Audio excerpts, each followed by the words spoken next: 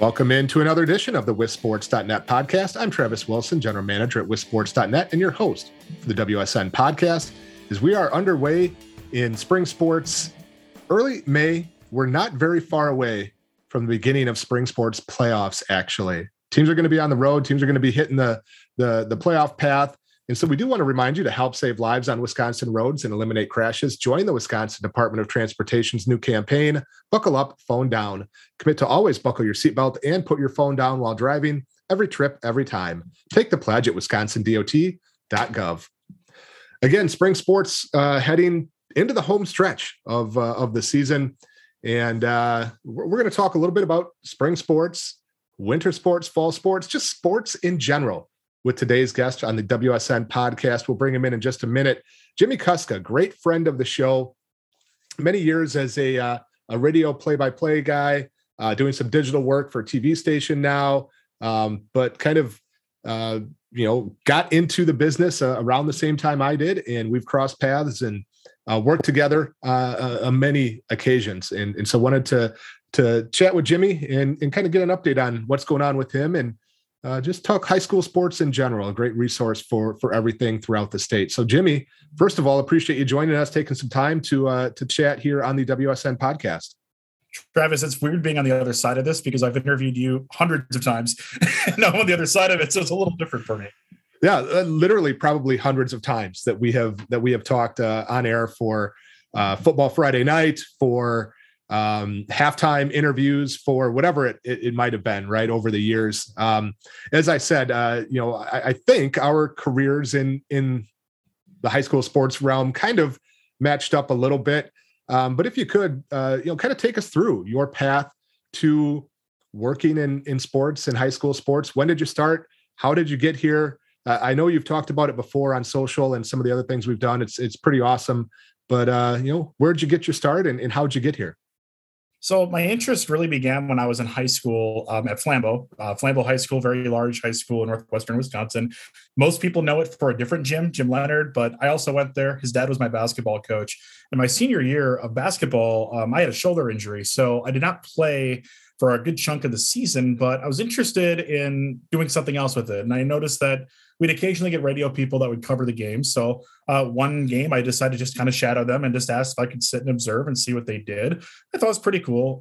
I at the time thought that given that I was a really good writer in school, that maybe I would go into some form of writing. And sports writing is one of those areas. So that's really what got me interested in the first place.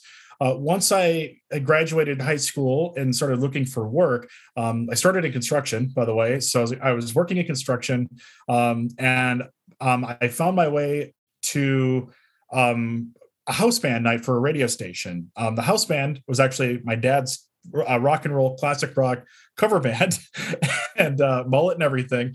And one of the station managers was there, and I just sort of talked a little bit like, yeah, that's my dad. He's part of the band. Pretty cool. They're affiliated with the radio station. And I said, it'd be cool to work in some kind of sports media. That's kind of my goal once I start college here soon. And he just said, well, if you're interested, you could always apply with us. You could always work for us. So that gave me the incentive, the motivation, I guess, the spark to try to get into sports radio. So this is my first semester of college at UW-Barron County. Go Chargers, formerly anyway. And and I called the radio station every day for 6 weeks, leaving messages, calling different people in the building, trying to find a human being to talk to me. And this is at a day when there were a lot more people working in radio. So it was a little surprising no one actually reached back out.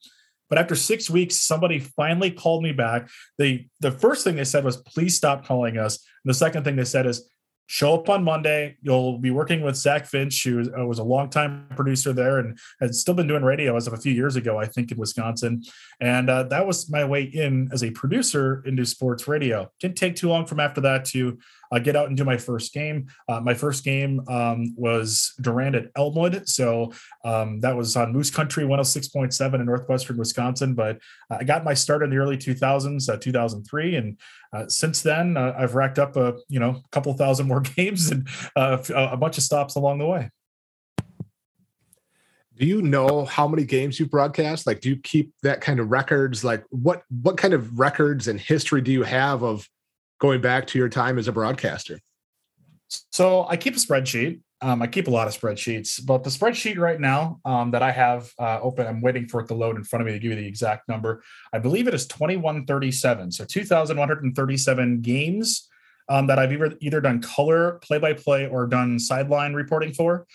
So that is the number right now. I don't have it broken down by games I've done just play-by-play for or what I've soloed, but I do keep track of the schools, the venue, stations, what state it's in, if it's a playoff game. Just something I've done as a hobby. I also try to keep track of any digital copies of the broadcasts in case anybody were to ask me, for a copy of it. Some of that stuff gets lost over the years, but I do have cassettes, CDs, things like that from some of the better older games that I've got, just as I guess kind of an archive of broadcast history in a way. Not that I'm making history, but I've gotten to work and been very fortunate to work with some incredibly talented announcers and producers over the years. Some of them are also in the Wisconsin Broadcasters Association Hall of Fame, including my mentor, Mike Sullivan, the longtime voice of Eau Claire Sports. I've got a number of these games that are literally just sitting in my archive here at home. And it is fun sometimes to just kind of go back and, if somebody's talking about a game, on social media somewhere, I can go grab a quick MP3 and like, oh, hey, here's part of that game that aired in Eau Claire in 2005. I think that those things, like a lot of high school sports records, kind of get lost over the years. And I know that there's a number of people, especially at wisports.net, if you go to the forums, that try to keep track of these things, all-time records and rivalries. I know that you've got a number of tables that you use for the most played rivalries and things like that. And I think some of the stuff just kind of gets lost to history. So it's not a perfect preservation of these things, but it is something. And it's pretty interesting to keep track of it. Knowing you, I'm not surprised by that answer, that you had not only you knew the number, but that you had tracked it and had a spreadsheet and knew the whole deal. Not surprising at all. With the research that you do has always been extremely impressive, getting ready for broadcasts and as you said, the archives that you've been able to put together. So that's kind of outstanding.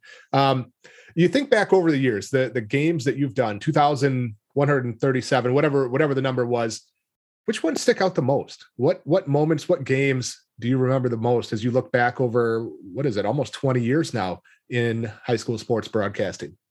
I think that some of my early ones stood out because I'm a person who will remember my mistakes much more than my successes, because I'll think about it for even years sometimes if I flub an interview or make a poor call, because I don't want to make that same mistake again. I feel like that's just part of growing and learning in any business, but especially as a sports broadcaster, you want to provide the best possible service to the people you're covering.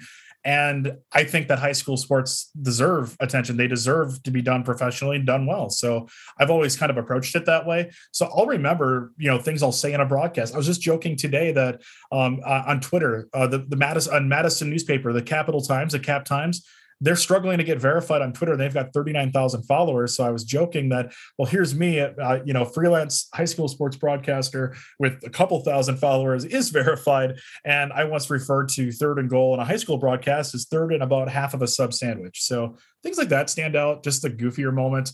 I've called games with relatives involved. My older stepbrother, for example, was the head coach in Lake Holcomb in boys basketball for 4 years. So I got to call a game in which he was a coach. I've had a couple of games that have involved, distant cousins. So those definitely stand out. But I do really like, and I really enjoy venues where, either it's like a kind of a homecoming, or if I haven't been there in a while. I know that this past year, getting to go back to Cadott after they had renovated their gym, just seeing that they had finally removed the old clunky metal bolted to the wall basketball rims above the doors and gotten rid of the terrible splintering wood bleachers with a brand new gym there. It was really cool to see because, you're in a place so long and you come back to it and you see how much things change. And, that's always remarkable. I don't have like a specific game that is heads and shoulders above the rest. I think back, probably my most recent memorable game was the final one I did as an employee for the radio group I worked for 17 years. I had actually gotten told that day, the morning of that I was no longer going to be employed there, but I was still allowed to go out and broadcast a game for them that night. And that one stands out to me because I didn't bring it up once in the broadcast. And I think people were sort of expecting me to. But for me, it's always been about the people that are involved in the game, the communities, the players, the coaches, parents, fans, all the stakeholders in high school sports. And it's not about me. I'm just the voice, I'm not part of that. And I try to make sure that I keep that in mind anytime I go out. It's for the people that are involved in high school sports or any kind of school-based athletics. I was going to ask you about that. What do you see as your style as a broadcaster, and who are people that have influenced that style, whether it's local people that you've worked with, national people that you've watched and listened to, your style and influences on that style? I would say that for me, I try to be authentic. I'm kind of a knucklehead. I like to joke a lot. I'm kind of an in the moment person. I get very excited very easily by things that happen in games. I'm even more excited sometimes in a blowout game where players who don't normally get to play get in, because for them, that radio highlight might be the only time they get in a game to score a basket that year, So I try to maintain an energy throughout a game. I try to stay engaged and interesting, because I think people listening, if you can sense if someone's not enjoying it or not into it, right? It's pretty easy to tell that. You can't really fake passion. So I'm just naturally excited about things all the time. That's just me. So I would say that just having something that's authentic and, sounds cheesy, but from the heart in a way. And I don't know that I necessarily learned that from anybody, but when you listen to professional announcers or the people that I've been very fortunate to work with, so many great play-by-players, not only like nationally, but like in the state of Wisconsin, which is a hotbed of play-by-play talent, large and small, from our professional and college teams right down into the high school realm.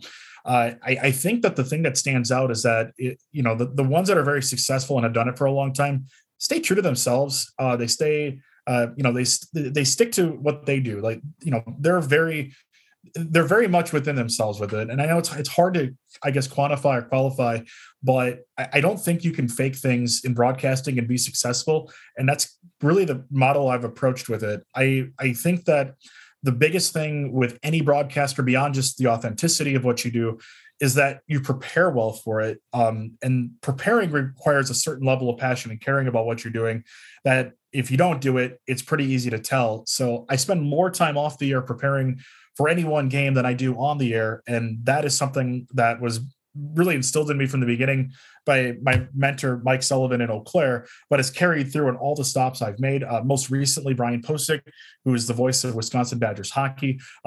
He was the most recent person I worked with on a regular basis, who really helped me along in terms of not only prepping, but learning to prioritize information on a spotter board, for example. I'm getting to work alongside Matt LePay for years on the Badgers radio network and his producers, and seeing what makes it into a broadcast, what information is relevant, things like that. Those to me have always been really big influences in seeing not only how people operate on the air, but for me, the things I've paid attention to most have been what people do off the air to get ready for the broadcast.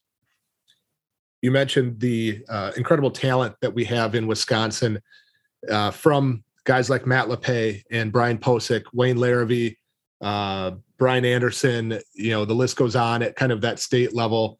And I continue to be impressed with people that do it at the local level as well. One of the great things about, what I've been able to do the last couple years, going out to more games than what I have in the past, or being able to get farther away, is getting to listen to a broadcast from around the state, as well as, of course, the streaming opportunities are available.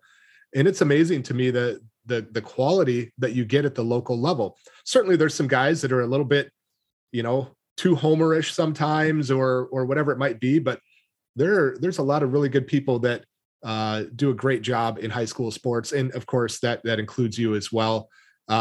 We do want to remind people to help save lives on Wisconsin roads and eliminate crashes. Join the Wisconsin Department of Transportation's new campaign, Buckle Up, Phone Down.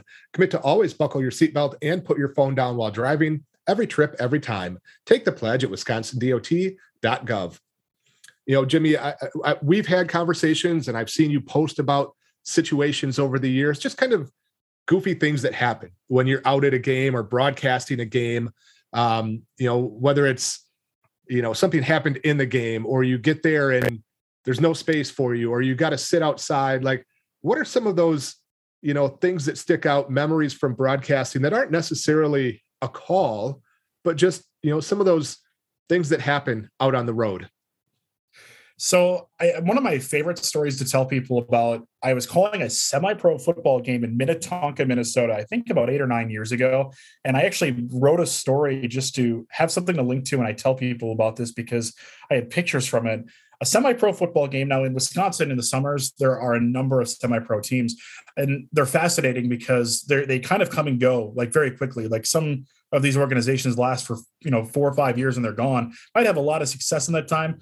And usually these teams, especially here in Wisconsin, have former WIAC players, maybe some high school players that are just looking for something that, they're not in college, but they're in the workforce and they want to continue playing football. I've always found this particular segment to be fascinating. But back to the story, I was in Minnetonka, Minnesota. It was a high-level game. I think the teams were playing for a number 1 seed in the playoff. And it was stormy that day. And all of a sudden, sirens are going off. And on the radars and things that people had on their phones, they're saying, okay, well, we're in a tornado warning. And so they stopped the game when they saw lightning, of course. They brought the coaches into the press box. And at this point, the sky was pink, purple, a lot of colors of Skittles, right? It was a little scary. I'm still on the air. I'm sitting there on the air, just trying to describe what's going on. Not sure if they're going to call the game or what. The head referee, and both head coaches were in the press box right behind me. So while they're discussing this, I turn around, I grab my crowd mic out of the window, I stick it into this scrum. And they're talking about what it's going to do for playoff seeding and whatever. And the official is just like, look, we got to keep the guys safe. If there's a tornado warning, we got to go inside. And they're like, well, if we call the game, does it affect anything? Nope, records stay as they are. Both coaches quickly agreed and they got their teams inside the school. So I go back to wrap it up. And as I'm wrapping it up across the lake where I'm at, there's a tornado. So I sign off immediately saying, no game today. It is called. And our next game is next week. Signed off, unplugged everything. I grabbed a trash bag from a trash can that was empty next to me. I took all of my equipment and just threw it all into the bag, all my notes, everything. And in flip-flops, waded through ankle-deep water up to the school while getting pelted by hail in the middle of an active tornado warning that I could visibly see from across the way. So I would say that would probably stand out among some of the experiences I've had in calling games. Don't recommend broadcasting during tornado warnings. So if there is one, if you're at a game, you see lightning, things like that, take it very seriously, because what I did, probably not the smartest thing. But that stands out to me as one of probably, if you're looking for a weird or surprising highlight for my career, that's one of my favorite ones to share. We're continuing our conversation with Jimmy Kuska, a great friend for many years, high school sports play-by-play broadcaster, now working on a lot of the digital side at WEAU. Tell us a little bit about what your job entails now and how much you are able to stay involved in the high school sports scene. One of the interesting things about the job I'm doing now as the digital manager at WEAU is that there's very little sports for me. And this is a big shift for me as a digital manager, because in my prior stops, I've been largely just in charge of getting sports out there. And one of the things that was easy for me was taking my prep from the games I was doing or just covering the area and then turning that into web content. My interviews, podcasts, all of that was easy web content. Well, I don't have to do that so much at EAU.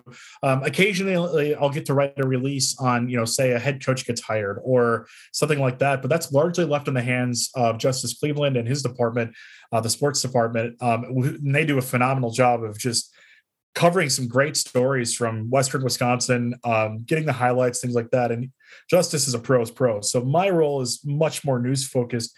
And it's been a different shift for me. And to be honest, it was a really hard adjustment at first because I had never really been in a newsroom where, the content kind of starts with us. Like we take in the information and then we sort of package it into the stories and the videos and things that eventually get broadcast or put on web. So it was a bit of an adjustment for me, but it was nice in a way to have some validation for all of that when the station took home the social and digital media operation of the year award at the WBAs last year, because not only for me just, getting a few honors myself, but for the station to be recognized for the second straight year just shows that, there's a lot of different ways to do digital and social media, but I think the thing that's always kind of stood out for me for digital has been, I think it's part of the broadcasting style too, is that, the station has a certain brand, a certain voice, and you try to stay true to that. So and it's different for everybody, but that was probably the thing I was most proud of, was not even the station award itself, but having the award for the best use of social media, for example.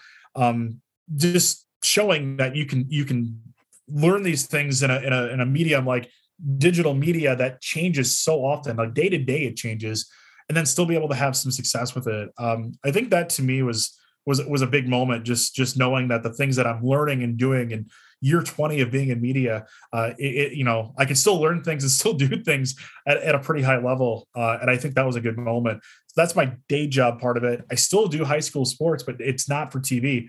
All the high school sports coverage that I've been doing for the past 2 years has been 100% as a freelancer. And that's all based on relationships I have with radio stations and other streaming groups around the state.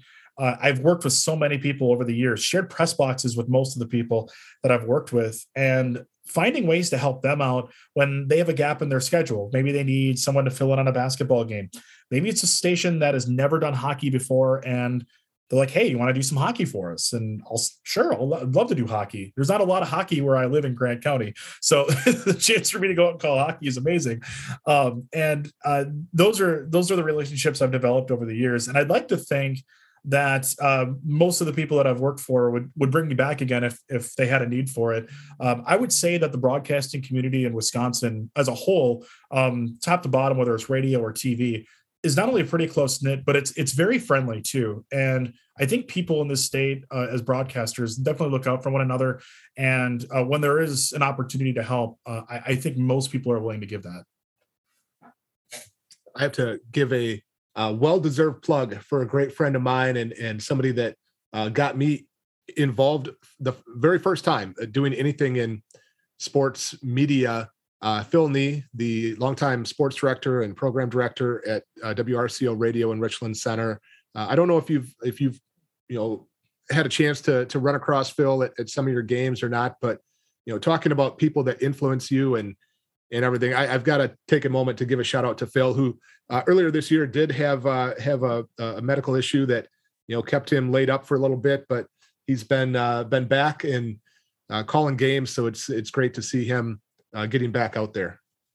Phil is, when I say that there are immensely talented broadcasters in places you would never expect in Wisconsin, I think Phil kind of defines that. Phil is a pro's pro, believes in local over everything. When you listen to WRCO, even if it's not just for sports, it is Richland Center and the surrounding area. And where I live is I'm only about 25 minutes away. So it covers me too. And I have not had the chance to work with Phil, but I have talked to him regularly for at least the past 5 or 6 years. Just picking his brain sometimes on the coverage or ways they do things. And he's given me ideas of the way that they approach their coverage too, especially, for example, when this past fall, when WRCO became part of the Football Friday Night Crowd, they would do their own kind of mini recap of some of the games afterwards, and it would include game recaps from some of their broadcasters. So it was an idea that I thought about. I'm thinking, well, if there are local stations that do that, that's such an easy thing and for them to apply. But it was just a great idea to know that you have all this prep, you go cover the game, and then you're still able to turn that into content afterwards is brilliant. So I know Phil, and I have not had a chance to work with him, but he is exactly the person in my mind, one of the exact definitions of the very talented broadcasters we have at the local level. And if you look around Wisconsin, there's probably a Phil Nee in one of your communities that has been a mainstay and is absolutely dedicated to what happens right where you live. Absolutely. And we see that, the people that we get to work with and around, we see it in the way that those people have become ingrained in their local communities and in the high school sports scene. Like you said, there's a lot of people around the state that fit that bill. Jimmy, you've been involved in high school sports for a number of years, as we've talked about. You've seen things come and go. You've seen rules, you've seen conferences, you've seen sports come and go. You've seen everything in high school sports.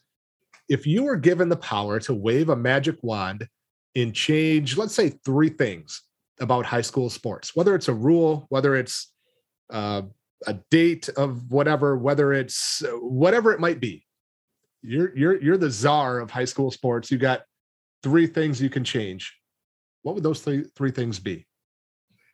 And this is going to be a little bit, this might not be what you expect. I think the first thing I would change about high school sports or just school-based activities in general would be communication. To be honest, I don't think that, I think that there are certainly schools and conferences and even the administration as a whole. I think that there are people who do it extremely well. This isn't a knock at all on some of the great work that you see done in conferences like the Trailways or in schools like Mineral Point, or even what the WIAA is able to do. When they're discussing certain things, I think that there are definitely people in areas that do it well.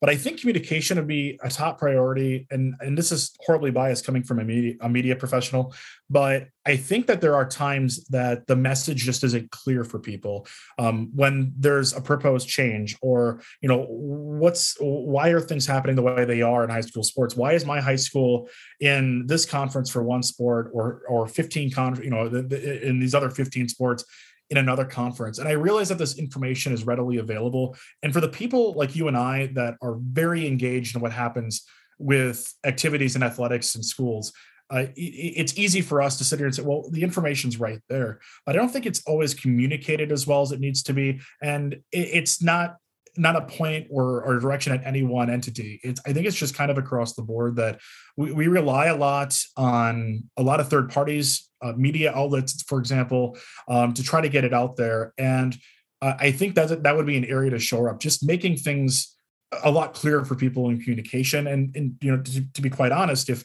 there are data points that can be shared, just making things like that, if it's allowed, I realize there are proprietary things and things of those natures, things that involve children, obviously are private matters, right? If you're talking about specific situations with, athletes or students, but in general, just having some of those things more accessible. One of the things I really like about the state of Illinois, for example, when it comes to the high school sports area, is that they had a developer a long time ago who came up with their system of archiving school and coaching records in all sports. And it's all very easily found right on their website. And I think that something like that sort of exists in a lot of different ways. Different schools have it, some don't, but it's not as consistent. So I think the communication would be an area for me that if I could wave a wand and fix, that would be one. And probably because I've spent a lot of time thinking about how I can do it better, even personally, in terms of making those things. It's part of the reason why I joined the school board in the district I live in, is that I feel like that's something that I have perspective in that I could help the district I live in do. So that's one of those things. I think the second thing, and it ties into communication, is accessibility. There are a lot of barriers in places sometimes when it comes to getting people involved in sports, or even just finding out more information about it. So again, it's not bad everywhere. It's just in certain areas. I feel like that the accessibility, not only to information, but even to finding your way into a program and being a part of something, it can be tough in some areas. And this is a much broader topic with a lot of subtopics, because there's not like a wave your wand fix for something like this. But, for the average person going into high school sports, the vast majority of people that want to compete in, say, high school athletics, they're not going to be doing it after high school. And I think a lot of times we focus so much on what, the people that are succeeding at a high level, that we're seeing the highlights and the headlines for. I think we focus on that a lot. We like to see the awards. We like to see the records, but there are a lot of people who participate in it, not just as players, but as managers, as statisticians, as people who are holding the first down markers and, holding the clipboards and things. I think that there are just areas that could be better and more consistent across the board. As far as, offering any kind of, like a rule change or anything like that. I think the third thing that I would think may help more, it kind of ties into accessibility as well. And that's, I guess, making the opportunity to take in a game a lot easier. I know that a lot of schools sign contracts for video streaming. Every school has kind of a a different way of approaching how they want to get the word out there. But I think just kind of standardizing that somehow that makes it free for people to see what people are doing.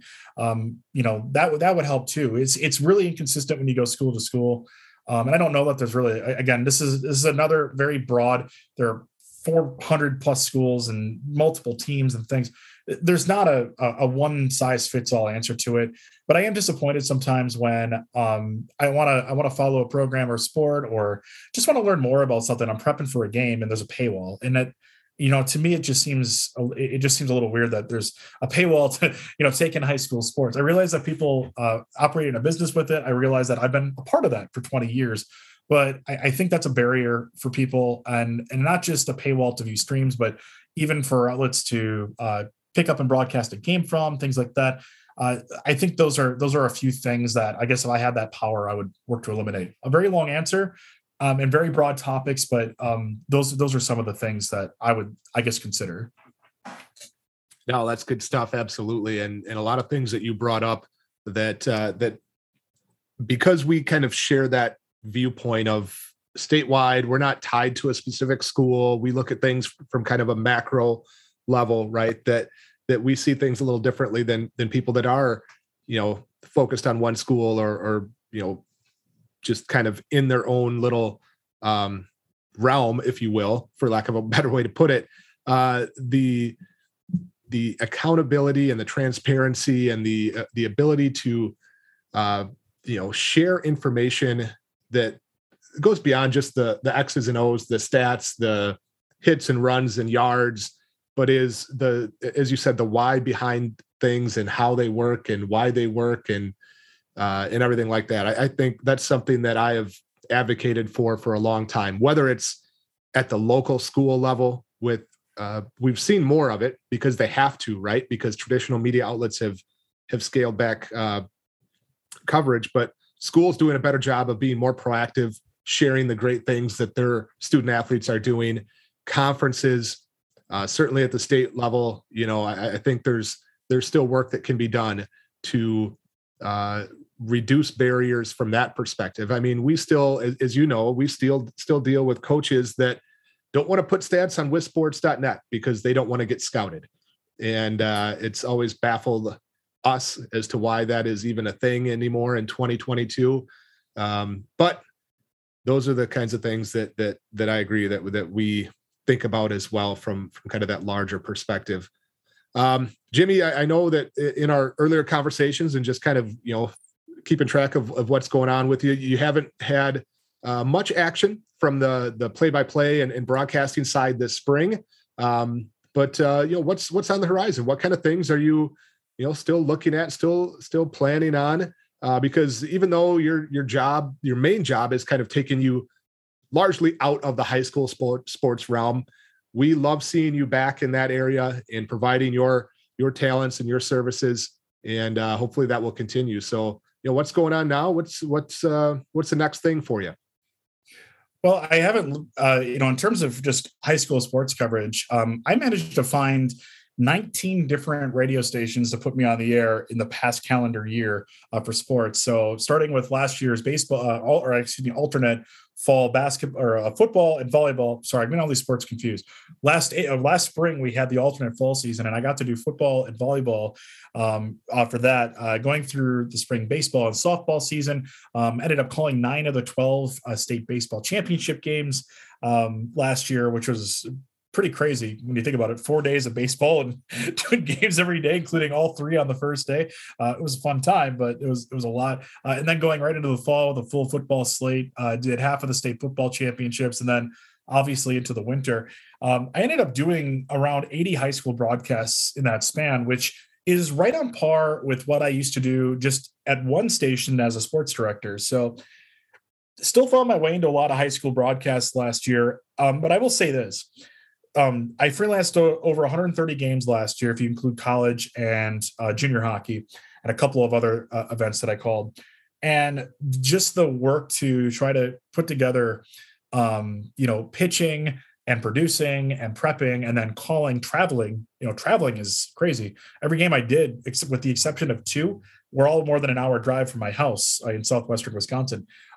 It's an incredible amount of work and time just dedicated to making sure that each game, sounds the best it can. So one thing I'm hoping I can do this year, first of all, this spring, I've got an opportunity to do a few playoff baseball games in softball, so I'll do a few. I don't know that I'll get to do 75% of state baseball again this year. I'd be open to it, but I don't know that I'll get that chance this year. But it was, that's still coming up this spring. I don't really usually know during playoffs what I'll get until the day before sometimes, because that's the nature of playoffs. In the spring season, as coaches will tell you, and administrators and players, it has been a brutal spring this year. It's been cold and wet and rainy, and then summer arrived this week. So, there's not really an in-between that you would definitely enjoy for spring sports. I haven't really looked beyond that point, though. Right now, the only game I'm booked for after a handful of baseball is calling the college football bowl game in Sun Prairie in November that involves the IAC and the CCIW. So beyond that, I have not really set anything up on the play-by-play front. That being said, that is all stuff that changes, can change in an instant. And I have a lot of ideas of how to approach, high school sports coverage going forward. Given that I'm kind of not tethered to one group or idea, I can be creative with that. And I think that the evolution of high school sports and any sports coverage has definitely trended more towards video. So I would think that at some point in the near future, I think a video angle with the advent of things like OTT technology, the accessibility and the affordability really of being able to video and web stream events, I think that'll be definitely something on my radar for something that I would like to do there. The caveat to all of this, and for me personally, and the reason why I've really pushed so hard the past few years to cover so many games, is that I deal with an autoimmune condition that is slowly making me go blind. So about 7 years ago, I lost all my vision. I was completely blind for almost a month. Able to work with doctors at UW Health to get vision back in one eye. So for the last 7+ years, I've been doing all of this and I can only see out of one eye. And people think, well, that's got to be hard. It's only really hard when you've got a 6-year-old who likes to, throw things about 3 feet from your face and the depth perception doesn't work. That's the tough part. But it is a progressive kind of condition. So at some point, I won't be able to do this physically. Just won't be able to see things, and you can't call it like you see it if you can't see it. I haven't discovered how to do football in Braille yet or anything. So that is something that it's not like on the forefront of my mind. But I know that at some point I won't be able to do it. And it could be next year. It could be 5 years from now.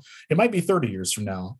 So I'm trying to do my best in the time that I've got to put together quality broadcasts, cover high school sports, really give it my all in the time that I've got to do it. Because as I learned when this all on set 7 years ago, it was just a moment in the middle of the spring, the day before I turned 30 years old, where I didn't think I was going to be able to do it anymore. So I've really just kind of approached it that way, that, whatever game I do next might be the only one I get to do, right? Going forward. And just to borrow the line from my mentor, Mike Sullivan, the next game you do is the most important game that you do.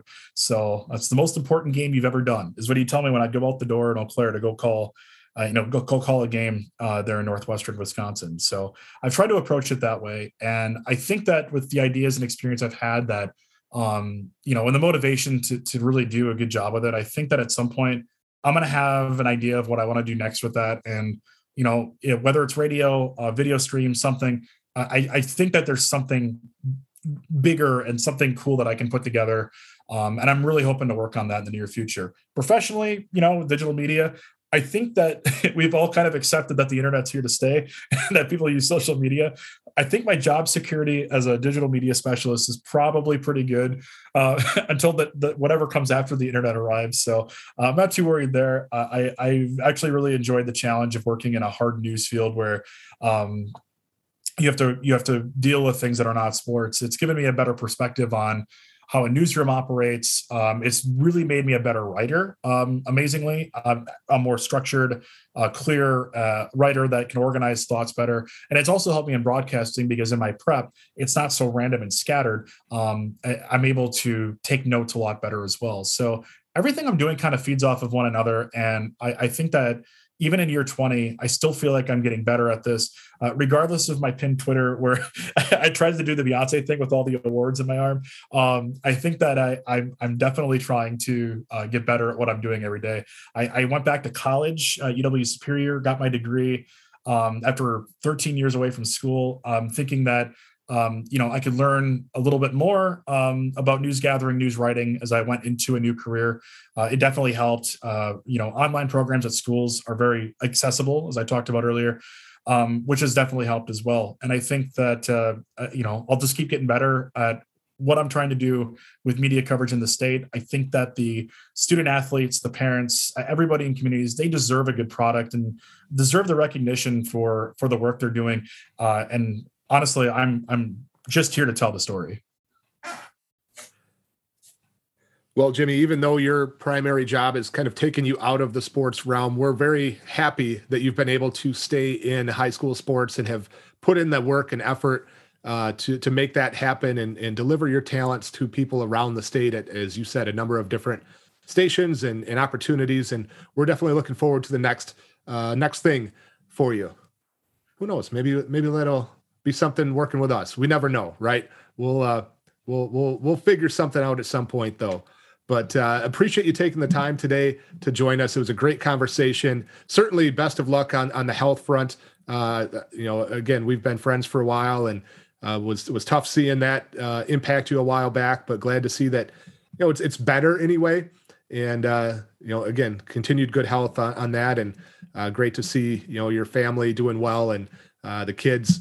Love seeing those pictures and videos that you post. So Jimmy Kuska, our guest here on the WSN podcast. Jimmy, again, huge thanks for coming on and sharing your story and a little bit about high school sports. Travis, I will just say this, WisSports.net and previous to that WisHoops, not only for broadcasters, but when we talk about fans, coaches, community members, the service that provides in what was an information vacuum before, where there was just nothing, it was a void. That stuff didn't exist before. The foresight of the people that put the sites together, your work and continuing and growing it to what it is today. This is invaluable stuff for everybody in the state. If you're in a school, if you're even remotely interested in what happens with activities and athletics, what a tremendous model to follow. I've always thought that, working with WisSports over the years has been a real natural fit to what I do, because one thing I am not good at is numbers, and the ability for me to just log on to WisSports and just steal the numbers. I credit it, but that's been really awesome for me. But for serious, at least you credit it. A lot of people don't, so we appreciate. I know, you but it's on a serious note, just having that service here in Wisconsin, it can't be understated, because when you look at other states, it is really hit or miss, and mostly miss. I think that this service, certainly, I think for people in Wisconsin, I think you'll find a lot of people that agree with it, is incredibly valuable. The work that you and the team are doing at WisSports, I look forward to not only working with you on projects and part of this in the future, but obviously I'm really interested to see how WisSports continues to grow in a world where things are really rapidly evolving in terms of sports coverage and in terms of schools and everything that kind of goes into that. It's a very, very rapidly changing environment, and I think that having WisSports, having everything you're doing is a huge part of what we're trying to do here in Wisconsin. Well, definitely appreciate that, and looking forward to catching up with you the next time that we meet out on the road. Speaking of meeting on the road, let's help save lives on Wisconsin roads and eliminate crashes. Join the Wisconsin Department of Transportation's new campaign, Buckle Up, Phone Down. Commit to always buckle your seatbelt and put your phone down while driving, every trip, every time. Take the pledge at wisconsindot.gov. Great interview with Jimmy. Appreciate him coming on. That will do it, though, for today's edition of the WSN podcast. I am Travis Wilson. We'll see you at a game.